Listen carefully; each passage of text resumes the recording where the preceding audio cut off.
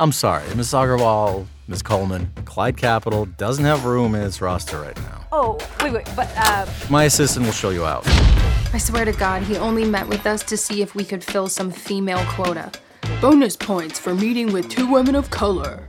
If the multiverse is real, there is a world in which we got the funding for Wiley. I mean, we probably have dicks in that universe. I just had a brilliant idea. We need a third co-founder. Ooh, what about Toby Johnson? Huh, Toby Johnson. A fucking basic-ass name for a basic-ass imaginary man. I heard my name. Did I get your order wrong?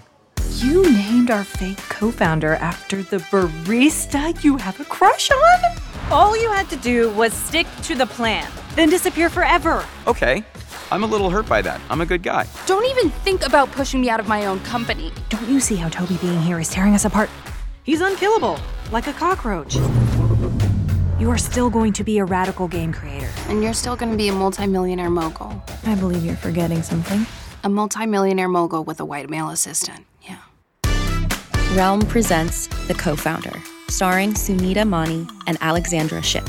Available wherever you listen to podcasts or at realm.fm. If you like what you hear, please rate this podcast 5 stars and share it with your friends. Realm is your portal to another world. Listen away.